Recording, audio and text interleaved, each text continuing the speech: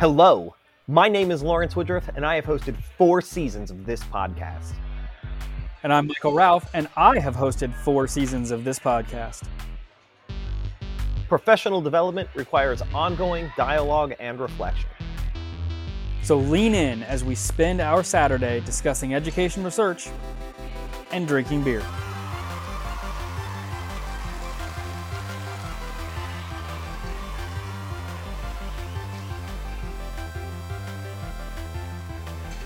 Today, we are celebrating our favorite beers of the last year and our favorite papers of last year. So at the end of the episode, we're going to discuss our Mug of Honor choices. But what are you drinking just for fun? I couldn't get my Mug of Honor choice, which might be a tell for those of you who are keeping track. Although if you're keeping track, God bless you. But I'm drinking my standby favorite, Dragon's Milk. This is my local favorite. Yeah, and I was honestly just drinking what I had on hand that fit the occasion. And so I'm drinking Dark Truth, the Imperial Stout version, and this one is from Boulevard, which makes a frequent appearance in my beer fridge. Do we really need a Voso? So what are we doing today? What are we doing today? Oh, that's me. I have to say that. Hold on. I have a whole thing for... Oh, yeah. Wordsmith. And the thing is, it's a voiceover, but it's a voiceover. Do we really even need a voiceover? I don't know. I'll let you decide. What are we doing today, Wordsmith? This month, we reflect on our year of reading scholarship and growing as humans. First, we'll return to the segments we felt had the greatest impact on our practice and our thinking from the research we read. Later, we'll reflect specifically on our praxis. We share some of the changes we're making in our classroom and in our study that is moving us toward our goals as education practitioners. And finally, we'll share a bit about how our lives are changing outside of school and mark the 2021 recipient of the Mug of Honor. Let's get started. So for our first segment, we're going to take a look back at the episodes that we've done over the last year and return to some of what we thought were our most noteworthy papers that we read, at least in our estimation, and talk about why it's worth revisiting those papers now. I cued this segment this way because we are at the end of our summers, and so we like to take a little time to both be reflective in our practice as podcast hosts, to be reflective in our practice as education practitioners, but also to just take it a little bit easy in July as we try to recharge our batteries and get ready for another go around the sun. This year was particularly tough because so much of it has happened under pandemic conditions, and so our topics have definitely focused on things relevant to teaching under stress and have focused to things that can be relevant to teaching online or teaching in socially distanced settings. And so much of the year was not what you and I were trained to do, and they're not what we were used to doing. And so choosing my favorites was a little more complicated because this year was tough in a lot of ways. All right. I like going from number 3 up to number 1. That's my preferred approach. So do you want to give me your number 3, or do you want me to go first?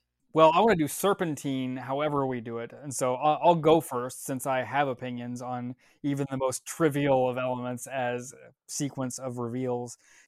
So my choice for my third place paper, when I think about noteworthy, was the prompt. What were the noteworthy papers? Were the papers that I think about a lot? What were the papers that I return to when I'm talking in professional conversations? What are papers that really had an impact as I thought about my practice? Noteworthy meant I returned to my notes regularly. That was how I operationalized that. So for number 3, I define that to be episode 52, the social, emotional, and behavioral screening paper. Student social, emotional, and behavior development will be a critical consideration for teachers returning to physical classrooms in the fall. We read a national study examining the various methods schools use to screen students for social, emotional, and behavioral needs. Universal screening is still rare in the U.S., but its impacts are considerable. That was my honorable mention. I was going to say that at the end because I thought this might happen. I didn't want to start with honorable mention when it's like, your honorable mention is my number 1. I didn't want that to happen. But no, your number 3 is my honorable mention. So in episode 52, we looked at a paper that did a national sampling of what schools and districts were doing to try to screen for social, emotional, and behavioral issues or needs of their students universally. Was really kind of the focus of the papers. They looked at which schools are relying on just identifying problems once they're visible versus which schools are proactively looking for issues that they can solve before they start to create problems. And what I really remember the most from that was how rare it is to find schools and districts that are being proactive in screening universally. Yeah, that reframed my attitude about my own district, whose survey methods I thought were I was always critical and harsh, and I had been bitter about what little my district was doing. But when I realized after reading that paper that my district is actually pushing the boundary of what people are acknowledging as valuable in terms of the mental health of our students. And so I may see a need, but that just really means that I am like a ground trooper in this particular combat, right? I see things. I need to report them to people higher than me. I need to cooperate with other teachers and support staff in my building to, if I see there's an important issue, to make sure that it gets addressed. And I need to probably push myself to talk to people higher than those in my building to give them feedback on what has been working and what needs are not being met in this addressing the mental health of our students. So I've been regalvanized by that particular paper on this issue, which is very great. It was good. For me, I did this silly thing in my notes where I was like, I made my notes for what papers I was going to call out. And then I was like, why am I calling these out? And I ended up giving myself little hashtags of like, can I be brief in what was the thing that really impacted here? And in my role as a researcher and somebody who thinks about policy and thinks about support, this paper really emphasized that it can be easy, especially if somebody like you who spent a lot of time thinking about how do I support the mental health of students, how do we craft policy in our particular buildings. It can be easy to lose sight of the fact that there is still work to be done just supporting the initial efforts across a lot of buildings. And so it really re-energized me to have conversations about the value of early identification just at the fundamental, like theoretical level. Like we need to be proactive in identifying the needs of students, period. And I certainly have opinions on what those surveys should look like. I certainly have opinions about who should be crafting the policy and what it should look like. But at the fundamental level, I shouldn't let those sorts of considerations that are important, and that's how we advance the work, but I shouldn't let those stop me from also being in conversations with schools and districts who are saying, what do we need to think about to improve addressing social, emotional, behavioral needs? Universal screening is a way to have an impact. And for a lot of situations, that's where the conversation needs to start. And so it helped reframe for me the impact of fundamental policy in addition to doing the bleeding edge work of advancing what it could look like in the future. You've already said your honorable mention, so I want to say my honorable mention also. But my honorable mention was last month's paper in 053, the Making Spaces paper. This month we are talking about race and read a series of papers looking at the experience of black students in U.S. education. First, we read an article that examined the story of the space traders as a starting point for imagining what it looks like to create black education spaces for students to express fugitivity and create racial counterspaces. Was one that was an honorable mention. I haven't had very many opportunities to note it yet because it was so recent and just not much time has passed. But that paper, I think, was a good example of.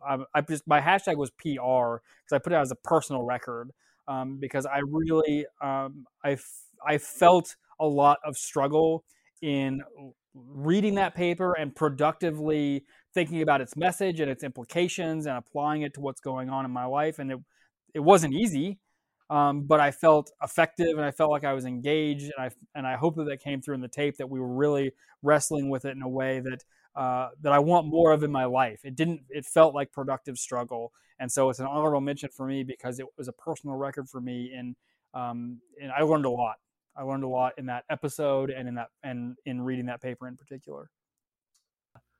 So a year ago, I remember we had recorded an episode. It was just a standard run-of-the-mill episode. It was last summer.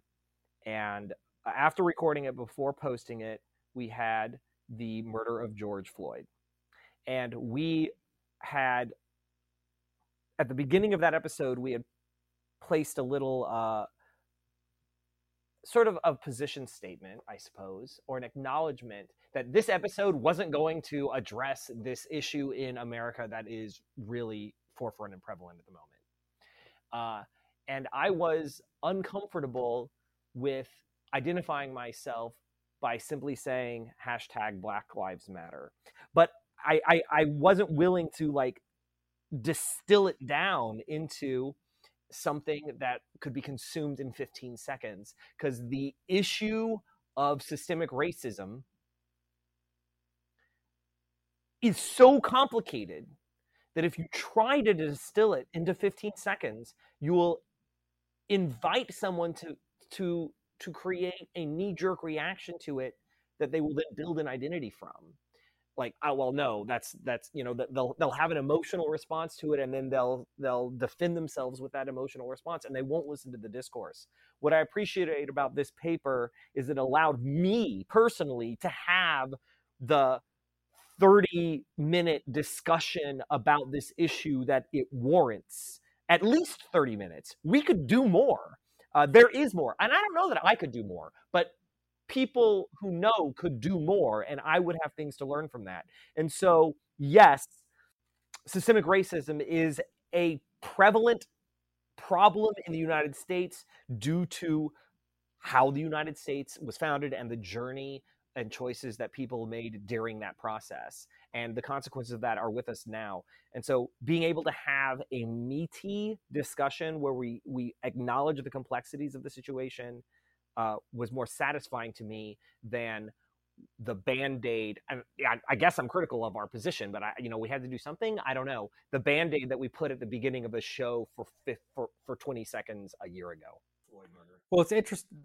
So it's interesting because what I noticed was we did 053 last month, and as you describe, a year ago we had that episode that was already taped with Kelly Cluthy was on that episode, and the issue is really important to her as well. And so it was intolerable to have an episode release without any acknowledgement of that really important issue. That was unacceptable. Even though the episode was already done, it was created, it was in the books, and so we acknowledge it. And then the next month we did a whole episode on it. We did a whole episode with papers looking at racism in the United States, and that was exactly a year before of 053.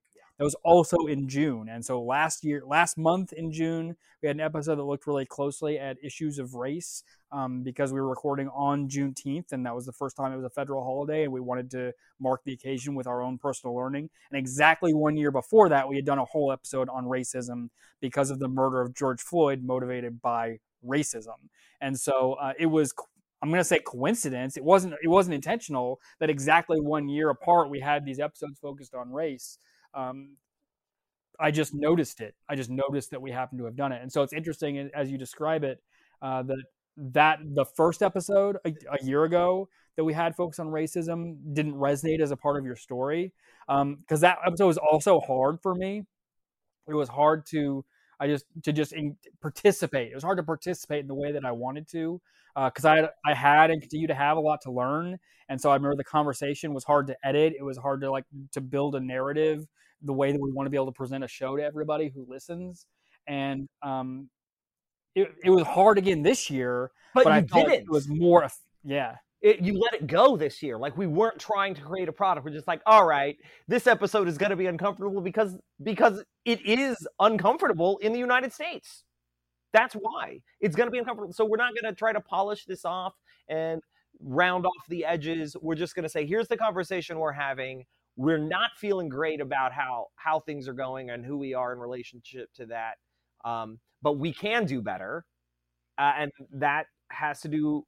And to do that, we have to look at things the way they are, as ugly as they may be, identify a future that we want, which presumably is different than the present we're living in, and then change ourselves. And so I noted PR for this mention because I do feel like a more whole person this year than I did last year when we had those conversations. I am not done learning, but like, we get better at what we practice, and I felt more practiced this time. And so that was good. I'm glad I don't know. I think I'm getting better. I don't know. But I'm glad that it's something that we've returned to, and it's something that we're going to keep coming back to. My number 3 from episode 44, a democratic critique of scripted curriculum from the Journal of Curriculum Studies. Later, we explore a critique of scripted curricula that shows their inconsistency with democratic values, even at a theoretical level. Yeah, man. There were a lot. So when I was looking back at the research, like, that's really important. That's really important. That's really important. That's really important. So there was a lot of papers that, like, not putting them in my top 3. I almost felt guilty about not putting them in top 3 because they were so important. But I had to put this one in my top 3 because all of those other papers wouldn't get space in your classroom if you were delivering a scripted curriculum. And so if there's so much that's important and it's not in the curricular defined standards, it's not in the scripted lesson planning of the day, if there's so much that's important, but it's not in the script, you got to get off script. And that paper was I remember it being really well written and really compelling in how they were describing the teacher, administrator responses to these scripted curriculum. And they also described the pressure to conform. And I remember, what was it? Fidelity was the buzzword, like, this script works if you execute it with fidelity. And that pressure to, well, I'm not doing things as the same as the other teacher. Well, now it's like, well, just flip the table. All education is garbage because you weren't doing the same thing as the other teachers. And that pressure, that perception, that push is, whether it's explicit or implicit, it is felt by teachers whenever there are these new programs. So recognizing that teachers need to be the ones making the day-to-day classroom decisions, moment to moment, period by period, not just day-to-day, but class period by class period. Even if they're teaching the same classes, they got to make those decisions class period by class period. That's got to override this script. This script might be it's not even an ideal. That was another thing in the paper, that it's not an ideal. Even if you define it as this is the ideal you should be shooting for, it's not actually the ideal you should be shooting for. It is a path that might be followed if you attempted to implement it. But you've got a classroom of individuals with their, episode 44, we've done all this before. I'm just going to go on for another 3 hours on this topic if you make me. If you're married to a script, there's so many important things that you can't be doing in your classroom, and they're important enough to get rid of the script. So a democratic critique of scripted curriculum, it's downright un-American to script your curriculum. So episode 44, I recommend it. That's the thing that I remember about that one was how useful it was to say, okay, let us set aside even all the flaws of implementation and imagine the theoretically the platonic perfect version of scripted curriculum, and that it is still in opposition to some of the ideals that we say we have as a society, and that I certainly claim for myself as an educator. And so there is no version of this, no matter where you're at in the fidelity curve, there's no version of this that can be aligned to the ideals that I've chosen for myself that have caused me to be in the education space. And so don't worry about fidelity, because this is not a solved problem that can be solved with that solution. Like, it doesn't work. And so that was a really useful intellectual exercise that they presented in that paper. My number 2 was from episode 51. Retrieval practice consistently benefits student learning, a systemic review of applied research in schools and classrooms. This month, we are thinking about thinking. We read a review of the applied research on retrieval practice, which recognizes the difference between learning something and knowing something. We reflect on the ways this has played out in our classrooms and what we can learn from recent studies for how to improve our use of the technique. And the reason why I put that there is it sort of is an answer to the problem of number 3. Number 3 is here's a curriculum. You should do it. But if you're connecting the dots and following all the lessons, and that's not the right way to do things, well, what can we do? What should we do? Right? It's a show about shoulds. You should ask your kids what they can remember about the stuff you taught them, and then identify from that what they don't know, and then give them experiences to help them build that stuff, and then ask them again later. That's what you should do. You should, and you should do it wholesale, because that's what the paper was really finding. Because the paper was sort of asking the question, okay, we know that there's a lot of circumstances, a lot of positive research and effects about retrieval practice, but where does it not work? And they failed to find a place where consistently doesn't work. So find a way to make it work in your classroom. Yeah, that makes sense. And that retrieval practice is something that both you and I have been talking about and working on in our classrooms for a long time, since even when we were working together. And so it makes sense to me that would resonate. I really like returning to that topic to just stay current and keep thinking about that practice, because I know, at least for me in my classroom, it was such an impactful change to what I was doing. I remember some of my earliest attempts to do retrieval practice, is what I called it at the time, based on some of my first research that I read. And I tried it, and I felt a little uncomfortable about it, and so then I stopped doing it for a while. And I remember my students saying, "Hey, why don't we do that thing anymore? That was really useful." And I was like, "Oh my gosh, well, that's a big deal. Like, that really has an impact." And so I did it. I have done it for the rest of my career, and so. It's just a really important element of recognizing the entire learning cycle is we learn things, but that's not the same thing as knowing things. And you've got to intentionally practice the knowing element of the development of competency as well. And retrieval practice is one of the best ways I know how right now. And so it was a nice roundup of or overview rather of the research to date on that topic. Yeah, education can sometimes there's a lot of pressures, right? There's a lot of pressures in education. When you're a teacher, there's a lot of problems that you need to, if you can't solve them, you need to navigate them one way or another. And that can lead to teachers asking questions about, okay, so how do I solve this issue? How do I help this student? How do I do this thing in my classroom? And that means that, to some extent, teaching is going to have a little bit of faddism in it, right? There's going to be a proposed solution. It's the hot current thing. Everybody's doing it now. It's going to solve all your problems, but it wanes. And so I like it when we find ongoing research that says, nope, that thing's still good. You should still be doing it. That thing's still good, because it's surviving the research space. It's not just a popular fad. It's persisting. People are discussing. People are finding ways to do it better. It's maturing. And so I think we had one paper like that about growth mindset last year that was like, this is a continuing discussion, and it's still good, people. We still need to push this. And this is kind of this year's version of that with retrieval practice. And I found it very satisfying and affirming, reaffirming of my choices and ways that I can fine-tune them and continue to hone them. So for my number 2, I chose from episode 46, the Nature of Science and Society article. Science communication has been turned upside down by the explosion of popularity of social media platforms. We read a reconceptualization of Nature of Science education for the social media age. What is our job as teachers of any content area to prepare our students to be responsible consumers of science as citizens?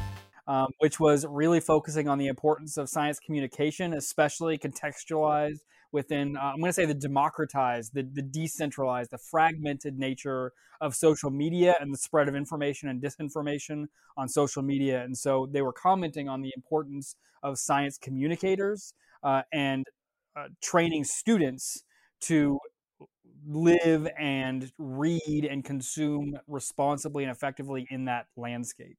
Yeah, you scooped me. That's my number 1. Oh, really? That's my number 1, Mr. Ralph. That's my top choice. When I look back at so many issues of the last 2, 3, 4 years, and such one of the goals that Ralph and I share for educators, right? Each teacher needs to be able to know what their goals are. But for both of us, preparing our students to be effective citizens is a goal of both of ours. And I think citizenship today, since we're in a democratic nation where our citizens choose our leaders and our citizens determine our priorities, The reconceptualizing the nature of science education in the age of social media and the effects of social media on a population, and the effects of misinformation, and the effects of how engaging in social media affects an individual personally, and how the effects of social media affect information exchange. All of those things directly affect how one engages as a citizen, directly, not only with just how they vote or if they vote, but their relationship to their community and each other within their family, outside of their family. The way information is exchanged in social media has consequences to the individual and to the community. And so that is a big scale problem. And there were lots of big scale problems that we addressed during these papers last year. And all of those problems, every last one of them, was affected by information being passed through social media. So all of those issues, we're talking about we're talking about teaching in a COVID environment at school, and how students, teachers, parents, and administrators are interacting with the struggle to do this in a way that is responsible, but is also at odds with the information they understand about COVID. Or how an individual responds to the hashtag Black Lives Matter, or any of a number of issues that we discussed in our papers over the past year. Social media had a consequence on someone's understanding and relationship with that information. And so for me, my hashtag on this one was SciComm, because what I remember from some of that conversation was they just talked a lot about gatekeepers and the role of gatekeepers for information and their ability to ensure quality. I was thinking about their ability to exclude participation and attention in those things. And so this paper really is something that I've returned to and even referenced in conversations and cited a few times in with some colleagues, is because that's one of my roles, one of my professional roles, is as a science communicator, both as a researcher, but then also as a support person for schools and districts. And so it really put me in a place where I took seriously my position on social media, especially on Twitter. I operate in a professional capacity. I don't use any of the other social media platforms professionally, but Twitter I do. And so it really pushed me to think seriously about how am I helping schools support their students to consume information responsibly, and then what's my position in the milieu of Twitter conversations, and how can I play a role in not necessarily gatekeeping access to information, but curating and even creating information that can be more successfully consumed in this really fragmented, really competitive environment, so that more students and more teachers can have access to high quality material. And that was something that I've been thinking about before, but I hadn't really systematized it to the extent that the authors pushed me to do in that paper. My number one paper, and this one was a pretty easy pick. When I think about noteworthy, what am I referencing? What am I citing? I've included it in some of the other material that I've written over the course of the past year. I have trotted it out in conversations with faculty, with students, with alumni from teacher prep programs. I've even adopted some of the vocabulary, and I've been repeating some of the vocabulary and theoretical arguments. It really put a framework to some things that I had nebulously been considering to this point. Can I guess? Is this epistemic disobedience? It's absolutely epistemic disobedience. The humanizing pedagogy from episode 47.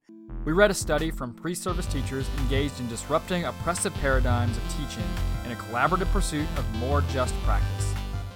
The use of Teatro to be able to guide pre-service teachers through practicing, rejecting oppressive, colonizing paradigms and behavioral patterns in ways that continue to embrace and recognize the humanity of the students and the adults who are in that classroom and engaging in that moment, even when people are making mistakes and even when people are making choices that harm people, continue to insist that their humanity still matters, and that together we have to deconstruct this colonial paradigm that is embedded in so many of the educational systems.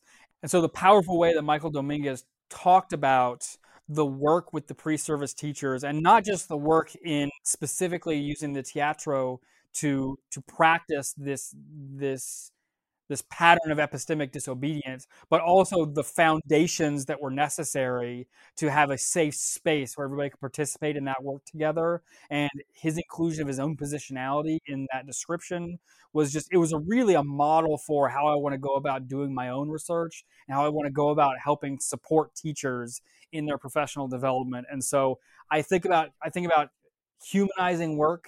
I think about epistemological disobedience a lot. And I've definitely trotted those words out in my work frequently. I've cited it explicitly several times. And so noteworthy, I note that paper a lot. I didn't make my list, but it was definitely a contender, especially when I was, so there's 22 papers that we're really considering for this top 3 list plus honorable mention. And there were papers that I did not remember reading at all. And that surprised me. But I was like, yeah, I don't know what that framework they're referring to is at all. So that clearly isn't going to be in it. And this one was meaningful because I remember it, especially at an emotional level, when they were talking, they were doing the teatro and people were taking on roles that may or may not be consistent with their perceptions of whatever the classroom issue is. And the thing is that how you deal with complicated stuff in the classroom has a major consequence with how you are perceived by the students in that classroom. And how you're perceived by the students has a major determining factor in how efficacious you are in that classroom. So both in the scenarios that they were playing and outside of the scenarios that they were playing, recognizing the complexity of complex issues, the complexity of humanity, the fact that we are powerful and can harm and heal each other, and recognizing our agency as humans in the classroom with each other, that we are humans first and teachers and students second, really is something that sticks with me emotionally. So though I may not remember all the details of their critique and their goals, I do remember that the humanize, please reemphasize that we are all humans in the classroom. And when you reduce yourself or the students to something other than that, you're doing everyone in the room a disservice. So yeah, that was a good paper. I cheers.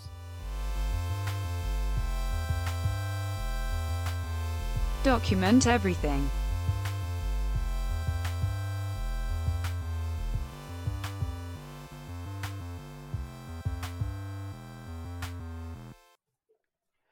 For our second segment, we're going to continue this theme of noteworthy developments, but we're going to move through the other parts of our humanity, because we are both humans in a basement with lots of overlapping identities and activities and choices and priorities. So for our second segment, we're going to look at noteworthy developments in our practice, is the phrasing. And so I phrased the prompt on the paper for you. So what are the most noteworthy elements of your teaching practice this year, and why? I think that so that's an interesting question. Most noteworthy. I guess that would be things that I talk about the most, and things that, let's say I had a passive observer just watch me teach for the entire year. What would they say? What is different about what stands out from this classroom to things that I would do? So maybe ways that I'm different. And this year I did not just employ Mental Health Mondays for my 9th graders. I teach a collegiate molecular biology course, and I did Mental Health Mondays for them too. I did Mental Health Mondays across the board for all students, period. I took time out of the curricular expectations to discuss mental wellness with every single one of my students for a portion of class on Mondays. This is something that I had been doing for my 9th grade general biology students, but I'd been sticking with, curricular time for curricular expectations and curricular standards for my upperclassmen. But this year, our first full and hopefully only full pandemic year, I said everyone needs something outside of the scripted curriculum or even the expected curriculum. And so even my upperclassmen, my advanced placement students and my collegiate students, we did Mental Health Mondays. And that is a departure in the past. I hadn't been doing them for my upperclassmen. And I do not regret that at all. My upperclassmen, I asked for feedback from all of my students at the end of the year, and my upperclassmen gave me excellent feedback about what segments of my mental health discussions were resonant and valuable to them, and what segments of our mental health discussions were not resonant and not valuable to them. That allows me to maybe create a more effective set of choices for future engagements on these topics with my students. So for me in my practice, doing research and engaging in school support, which is really re-emphasizing something that has been important to me ever since I left the classroom, the high school classroom, but has become salient to me again, is the importance of positionality with regard to the work that you're looking to do. If you want to do research that impacts the classrooms, where are you relative to classrooms? Are you in classrooms? Are you working with people who work in classrooms? Which classrooms are you in? Are you in the kinds of classrooms where you want your research to have an impact? Are you in conversation with the people who are going to be affected by your research? All of the people? I mean, you can't be in conversation with all of them, but you need to recognize with whom you are and with whom you are not. And you need to recognize how that impacts the work that you're trying to do. And it just, your relationships to the work that you're trying to do is so, so important to the impact your work is going to have. If you seek to support teachers, where are you in relationships with teachers? Do you talk to them at faculty meetings, or are you in their classrooms? Are you hanging out in their PLCs? Are you walking through in 3 minutes? Are you hanging out? Are you in there for 3 days? I've become re-sensitive to, because I have to be intentional about recognizing my position and then putting in time and energy to put myself in relationship with the people where I want to help.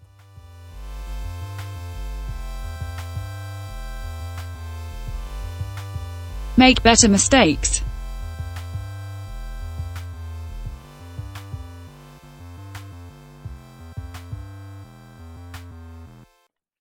For our third segment, we are turning to yet another element of who we are as humans. So getting all the way out into what are the most noteworthy elements of your personal life this year and why.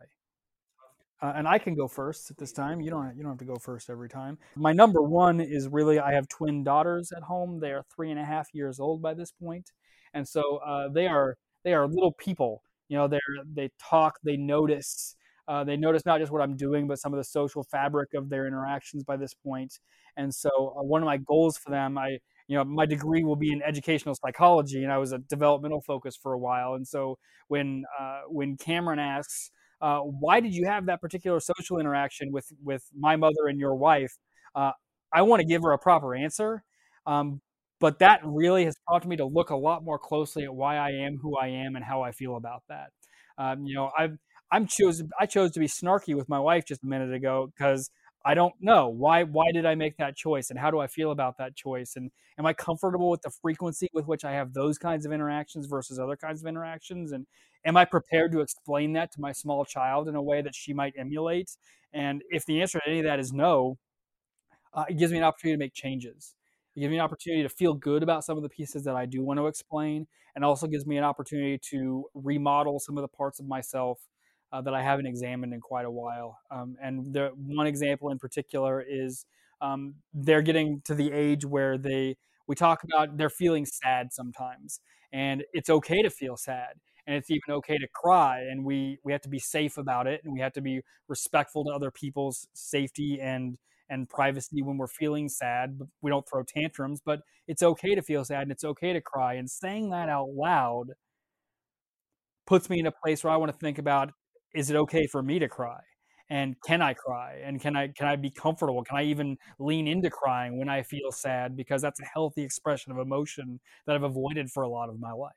And I really am excited to be a more complete human because I'm in conversation with these developing humans in my life. So for me, I have always known that my wife is an introvert, but I have not appreciated what that meant until I suffered and acknowledged my extroversion. And I don't, like, oh, she's an introvert, I'm an extrovert. I think it was said out of convenience and not out of understanding. And this past year of deliberate isolation socially has caused suffering for me. And then this current summer, I have made the vow to be social and share space with people outside of my household every single day. And currently I am meeting that. That's a big goal. Some people out there may hear, oh my gosh, you're scheduling social activities every single day with people every single day. That's overwhelming. And there's actually quite a bit of like scheduling burden to it. It's actually kind of stressful to schedule it, but doing it is the best. I am living my best life, and I am I'm an extrovert, and I love it. And I now know that I need socialization to be at peace, and I need frequent socialization to be at peace. And I didn't really know that about myself last year. I know that about myself now after the consequences of last year and the experiences that I've had from last year. And knowing that is going to help me meet my own needs so that I can be my best self and and have more of myself to lend to others because I'm taking better care of myself.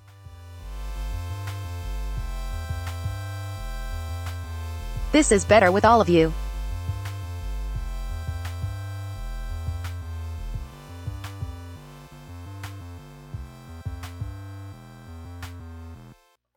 So, what was your favorite beer?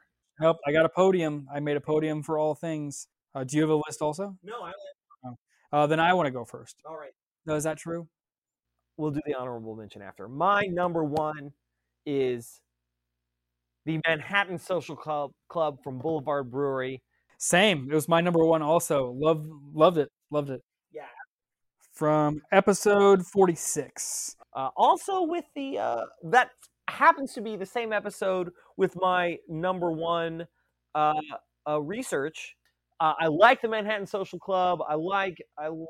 Man, it was just a delicious high APV beer that delivered what it promised, right? Felt like a Manhattan in a beer. What I remember about it was I remembered feeling the effects of the high alcohol by volume, but also that it was easy to drink, and I remember like making my way through it. Yeah, I enjoyed them very much, and I looked for them in their seasonal. No, it's more than just seasonal. They were limited. Yeah. Like, they may not exist anymore. Like, they have to deliberately choose to try that very particular thing again because they liked it. And I don't know that they will. So that might have been just an ephemeral preference. I'm gonna send this to Boulevard to try to convince them to do another run for us. Oh, please! I hope so. We really appreciate you joining us as we did our season number 4. This is a lot of fun and really something that I look forward to every month. We're going to jump back into our scheduled papers and our conversations to try to look at research that you can use in your classrooms and in your practice to improve what you can do with students. And so remember, this is Better Together. If you have questions or if you have suggestions or if you're a researcher and you think we ought to take a look at your work, we would love to read what you write. We would love to talk with you. Please reach out on social media where I'm on Twitter. We have our website, twopipelc.com, where you can contact us. And so we're going to keep going as long as we've got a community here because as a PLC, this is Better Together.